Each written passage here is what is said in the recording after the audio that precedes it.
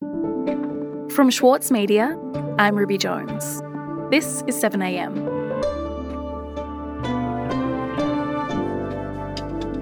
A former intelligence officer in Canberra was charged, sentenced and jailed in complete secrecy in 2018. It was only after he brought his own legal complaint, and a couple of journalists noticed some security guards in the courthouse, that anything about his case was made public. Now, as fragments of the proceedings against the man known as Alan Johns filter out, we're learning what happens when our spy agencies go to court and what we're allowed to know. Today, Chief Political Correspondent at the Saturday paper, Karen Middleton, on the case of Alan Johns.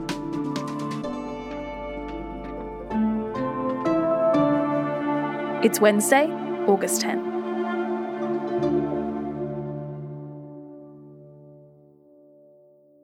Karen, a couple of years ago, an Australian intelligence official was jailed in complete secrecy.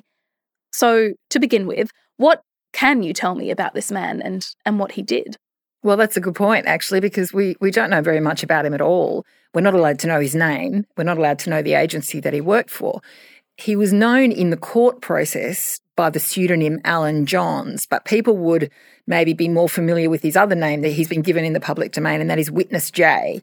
We did manage to find out he was an intelligence official. He worked in the domain of national security, but we don't know exactly who for.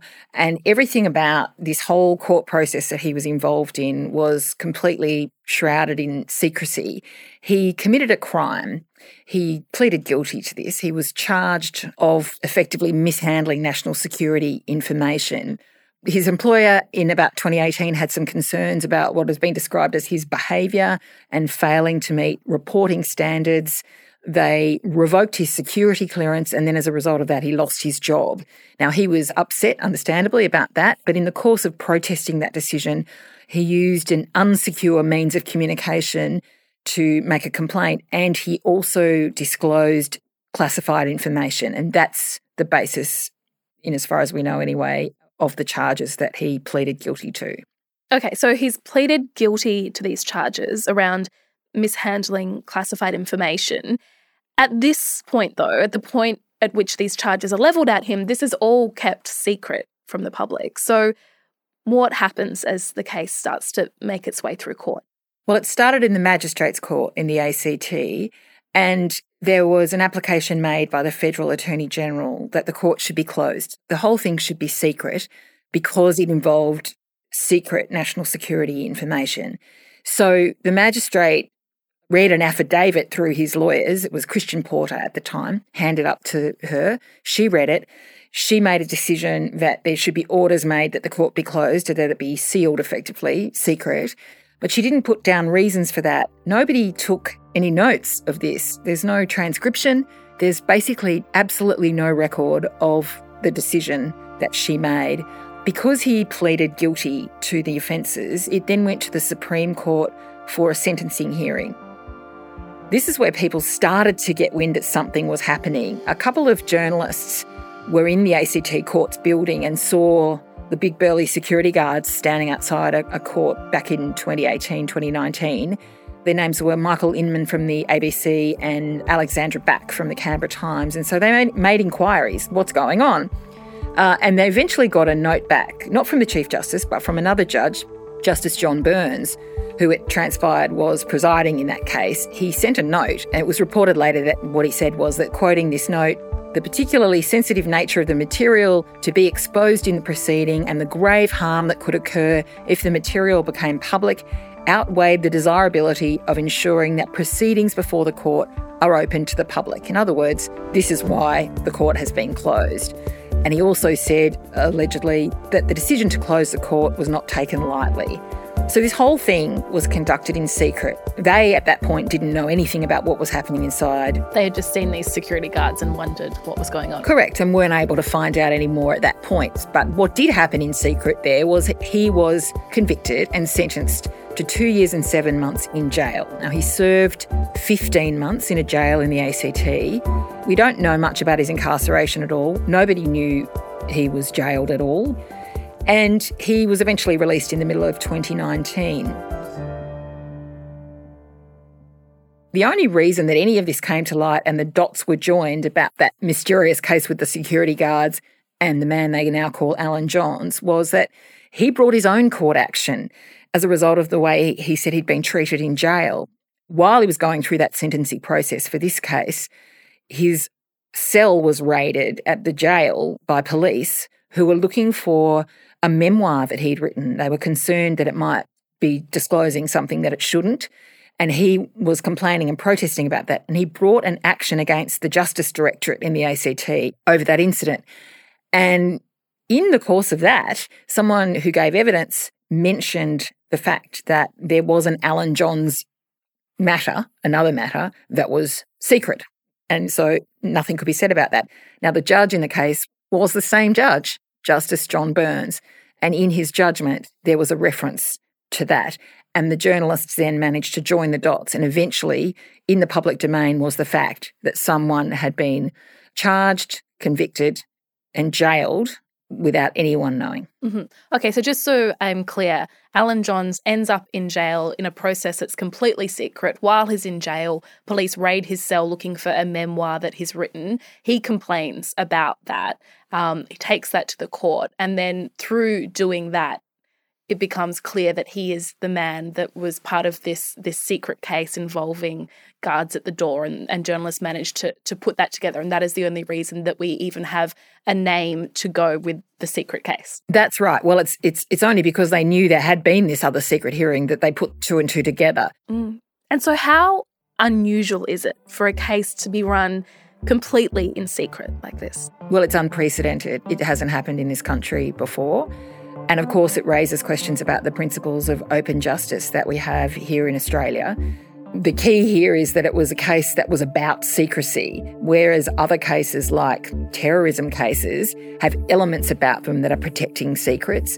This whole case was about secrets and revealing them. And so the government effectively, through the Attorney General and its lawyers, and then the court, threw a blanket over the whole thing.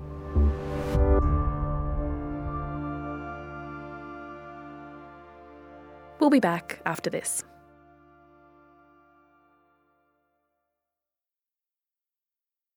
The City of London in Andrew O'Hagan's latest novel is crumbling. But don't mistake this for pessimism. Instead, the author insists it's a necessary process for a better future. Change doesn't just happen because it's time for a change. Change has to be forced. We live in the end not in countries that are settled places. They're just imagined communities. I'm Michael Williams, and on this week's Read This, I sit down with Andrew O'Hagan to discuss his latest, Caledonian Road. Listen wherever you get your podcasts. As a 7am listener, you're already familiar with many of the journalists who work for the Saturday Paper. For a limited time, subscribe to Australia's leading independent news source, the Saturday Paper, and you'll receive the Saturday Paper's stainless steel coffee cup, made in collaboration with Fresco, for free. Subscribe from just $2.10 a week. Simply visit thesaturdaypaper.com.au/offer. Karen, when it was revealed that Alan Johns, not his real name, this former intelligence officer had been charged, sentenced and jailed, all in complete secrecy, what kind of alarm bells did that raise? Well, when there was publicity around this case, people in the legal community and people in the general community were pretty astonished that this could have happened in a country like Australia, a free and open democracy where we think we have a justice system that is based on the principle of open justice. And one of the people who has a key watchdog role in national security latched onto this and decided that it was worth investigating. Now, that person is known as the Independent National Security Legislation Monitor, or they call him the INSLM for short. That person is now Grant Donaldson, an eminent jurist based in Western Australia, and he completed that investigation and handed down a report just a couple of weeks ago. And it's fascinating, and it's this report that confirms that this, in fact, was unprecedented, the way that this was handled, the whole case being shrouded in secrecy.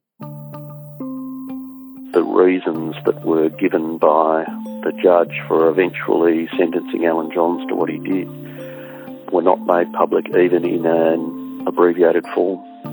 And that is really the most extraordinary aspect of this case. His report looked at one section of the key piece of legislation that governs the handling of national security information. Section 22 in that Act, it's known as the National Security Information Criminal and Civil Proceedings Act. And there's one section that makes provisions for secrecy orders when dealing with cases of national security information. So he was looking at the Alan Johns case and how that section impacted on this case. And he then uncovered the sequence of events that demonstrated how little record there was and how there was absolutely no publicity around any of it. None of the hearings that involved Alan Johns were publicised at all. In fact, there was no public notification that there was even a hearing or hearings that were going on. And then when the man was sentenced to jail, there was no record made public of why he was sentenced to jail. So somebody could be put in prison in secret and we're not allowed to know why. There is no excuse for judicial officers to be not giving reasons when the matter warrants it. Some matters judges don't have to give detailed reasons for because they're just trivial matters, but I struggle to understand how orders providing for the closing of a court for the entirety of a prosecution, those orders should not be made without reasons being given. And even if they can't be published, they should be prepared and given. He said that section of the Act was used to, quote, conduct a federal criminal prosecution in secret from start to finish and to maintain this secrecy seemingly indefinitely. He said this should not have happened in Alan Johns and it should never happen again. It is extraordinary when you think about it, Karen. Not only are the details of the case kept secret, but the very act of prosecuting the case is secret. And then on top of that, the reasons for keeping any of this a secret are also secret. It's the invisibility cloak thrown over the whole thing. That is the key. That is why this whole thing is unprecedented, because at every stage, nothing was allowed to be known about it. We weren't even allowed to know the case existed, and we weren't allowed to know that someone had been convicted, which means that there was a man in jail that nobody knew about, and there's no protections for him in that scenario. Nobody argued in the court against the secrecy, and he says that that needs to be addressed in future. And I actually spoke to a number of other jurists about this as well.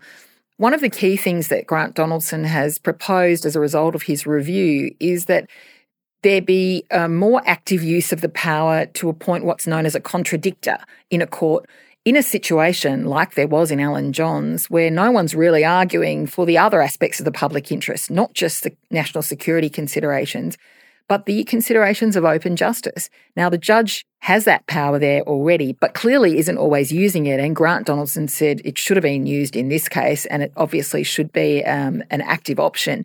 Now, in his report, he only says that there should be something entrenched as a reminder to judges that they can do this. But in the conversation I had with him, he did go a bit further and said that maybe in some cases there's an argument for making it compulsory to have somebody standing in a court when everyone's arguing for a complete secrecy blanket over the whole thing, saying, hang on a minute, what about the importance of open justice? Have a listen to these arguments.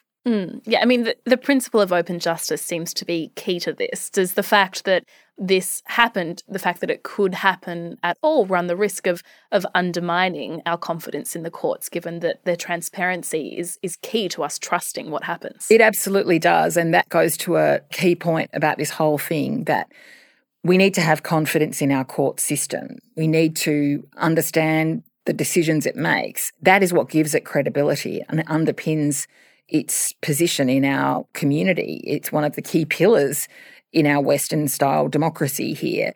And if things are done in secret, we can't have that confidence. And in fact, Grant Donaldson makes the point that while he thinks the secrecy was excessive in this case, there was a good case for a pretty high level of secrecy. He says if public explanations were given for the decisions that were made, people would understand that actually a lot of them were pretty reasonable, because we were dealing with information that was very important and that could have caused harm if it had been disclosed.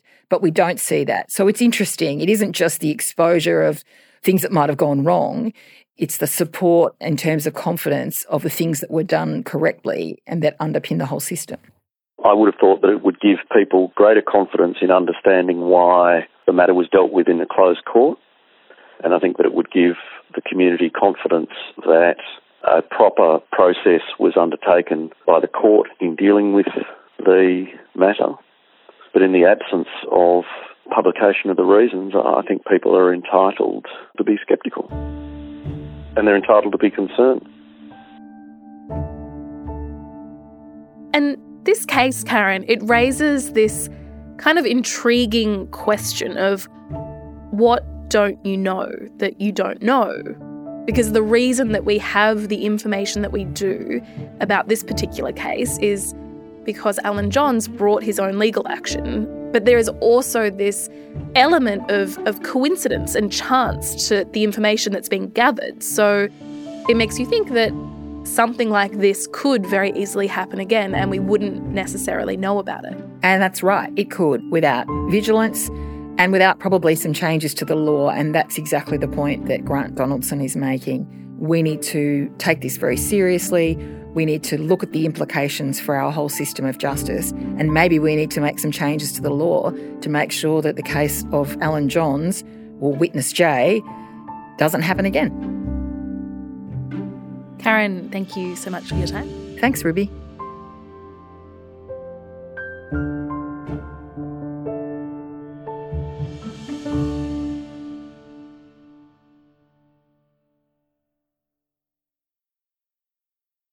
This year, the Saturday paper celebrates 10 years as Australia's leading independent newspaper.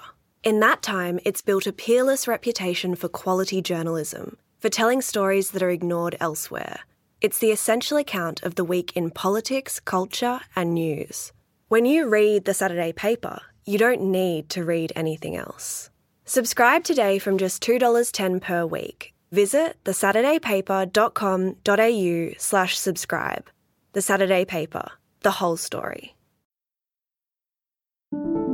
Also in the news today, the FBI has reportedly raided the home of former US President Donald Trump at his Mar-a-Lago resort.